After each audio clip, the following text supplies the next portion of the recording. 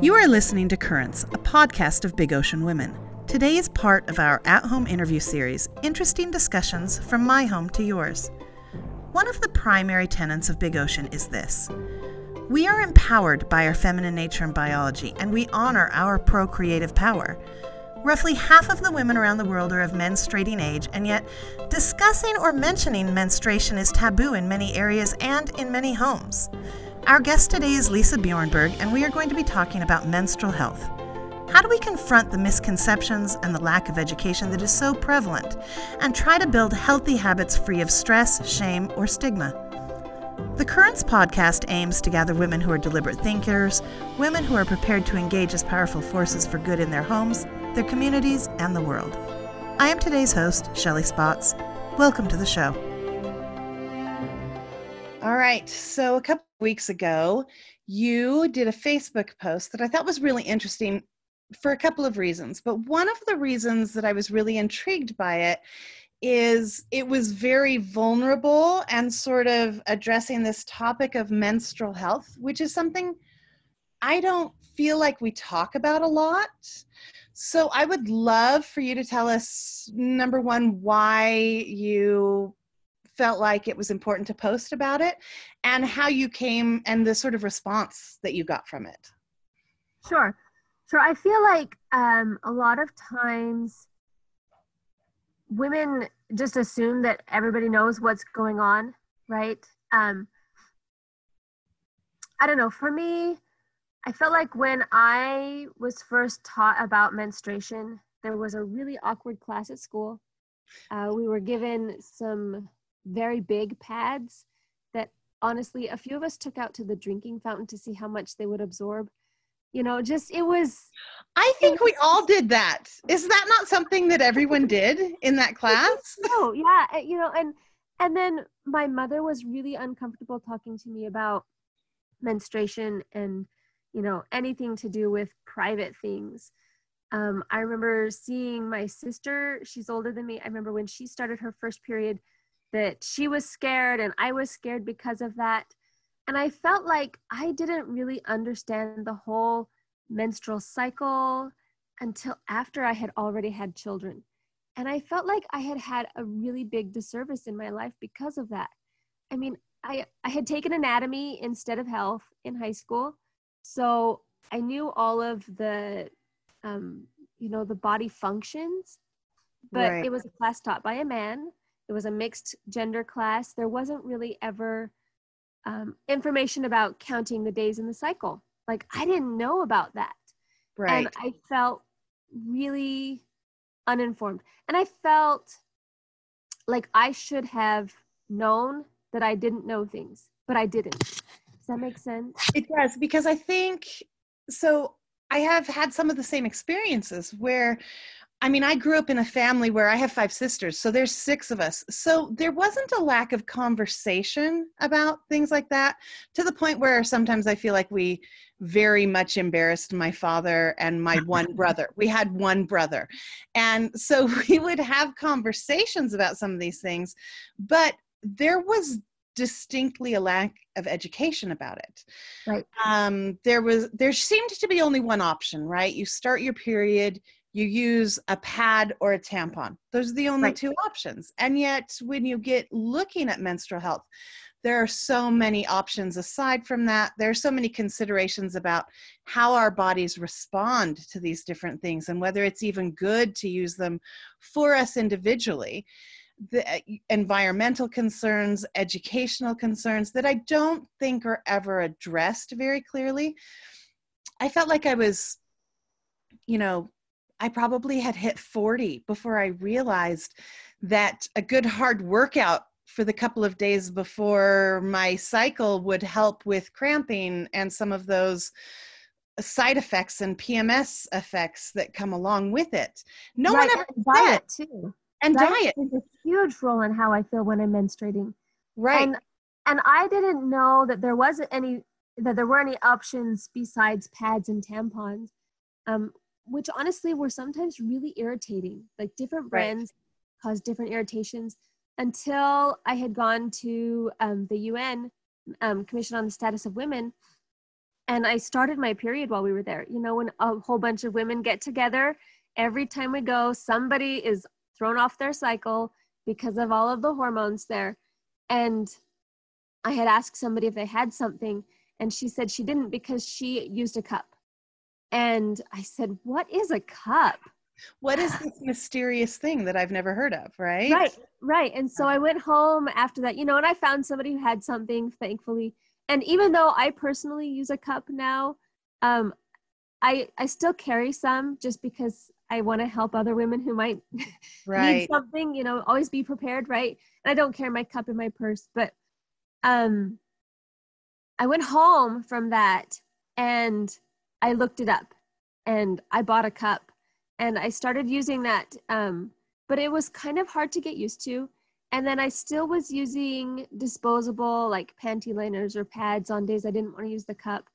And then I got more information about the Days for Girls and the work that Dr. Ugo had been doing and Celeste Mergens.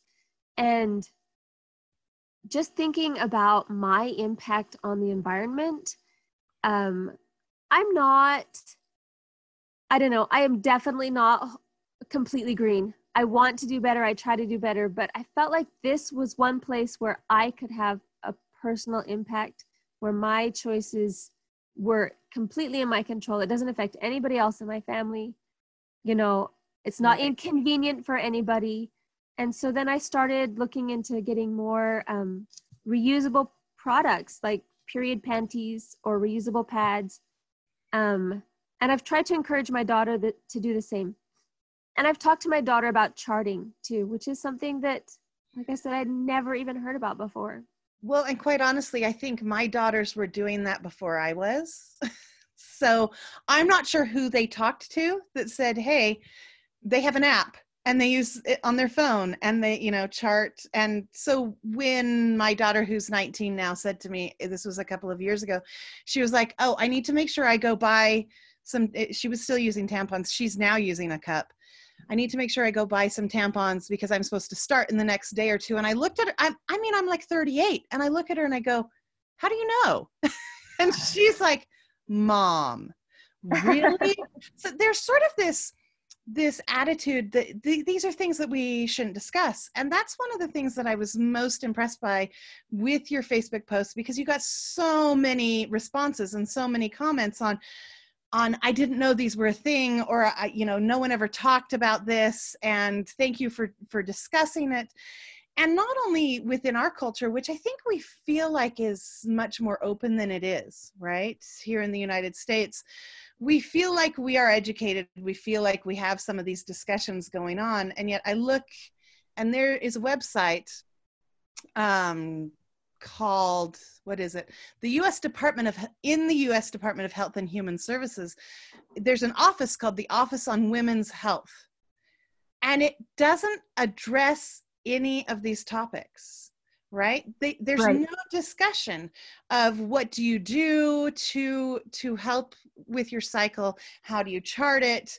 You know, what are options? There's like all I can say is I don't think many women were involved in the production of this website. We'll just leave it there. But like there's one line that says when to change your pad or tampon. Like no discussion of there are alternatives to pads or tampons. What is the environmental impact of pads or tampons? What can side effects health-wise be for those things on our bodies as women? Because there can be, you know, one of my daughters has a sensitivity to some of the products in tampons. And so it can really impact her and cause infections and things like that.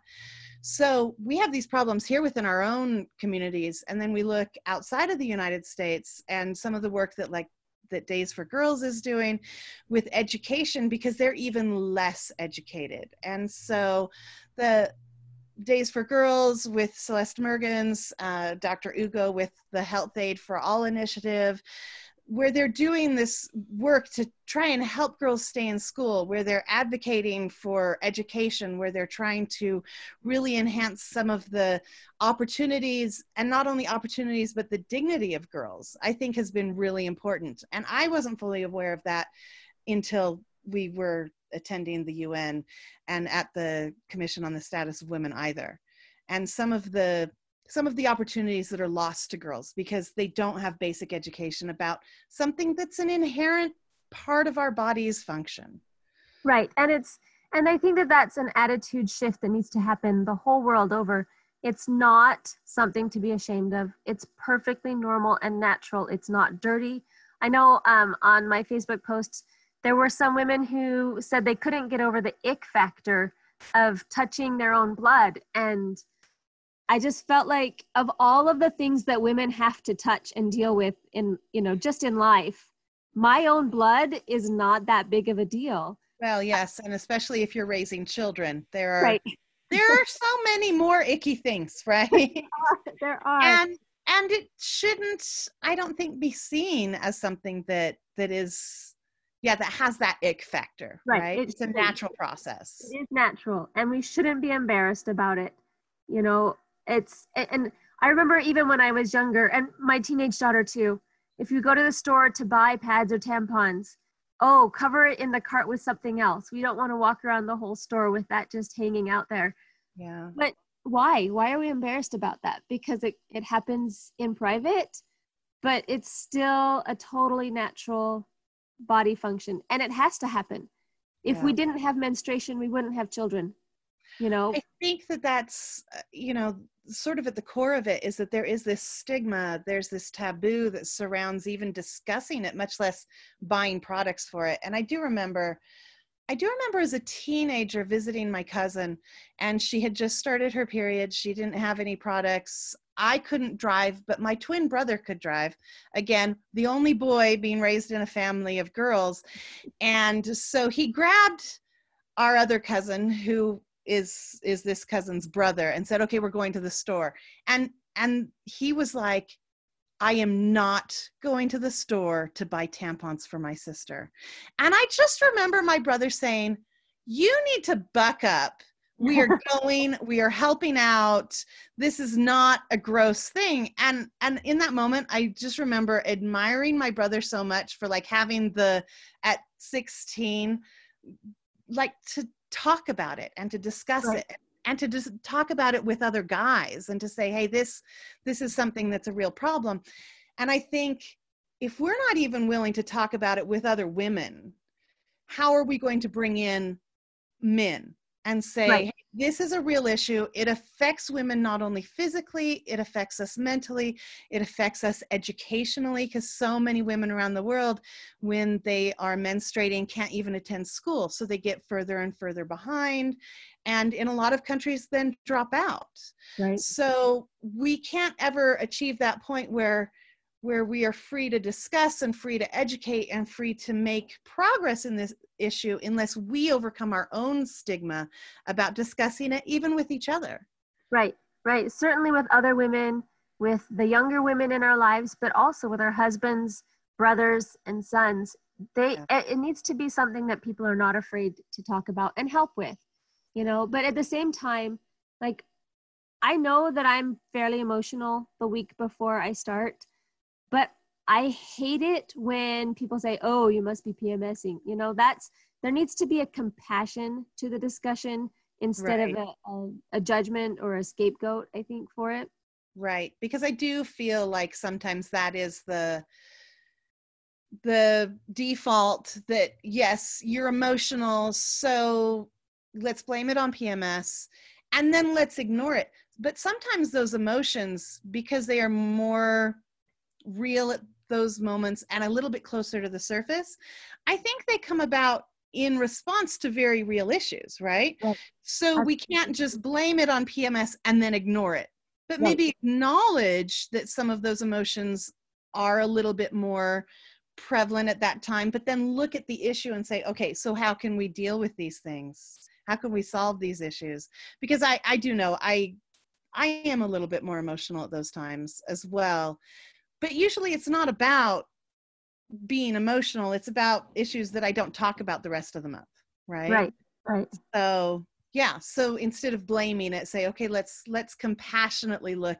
Let's use some empathy. And I think empathy is one of the things that is missing from almost every aspect of life right now. So unfortunately, so yes. So I think we can be good examples of that. Right. So what would you recommend to someone to do to inform themselves a little bit more about the options regarding menstrual health? I honestly think that the internet is amazing. There's a duo on YouTube, and they have a website. It's called Put a Cup in It. They can be a little bit, I don't know. They're very forthright.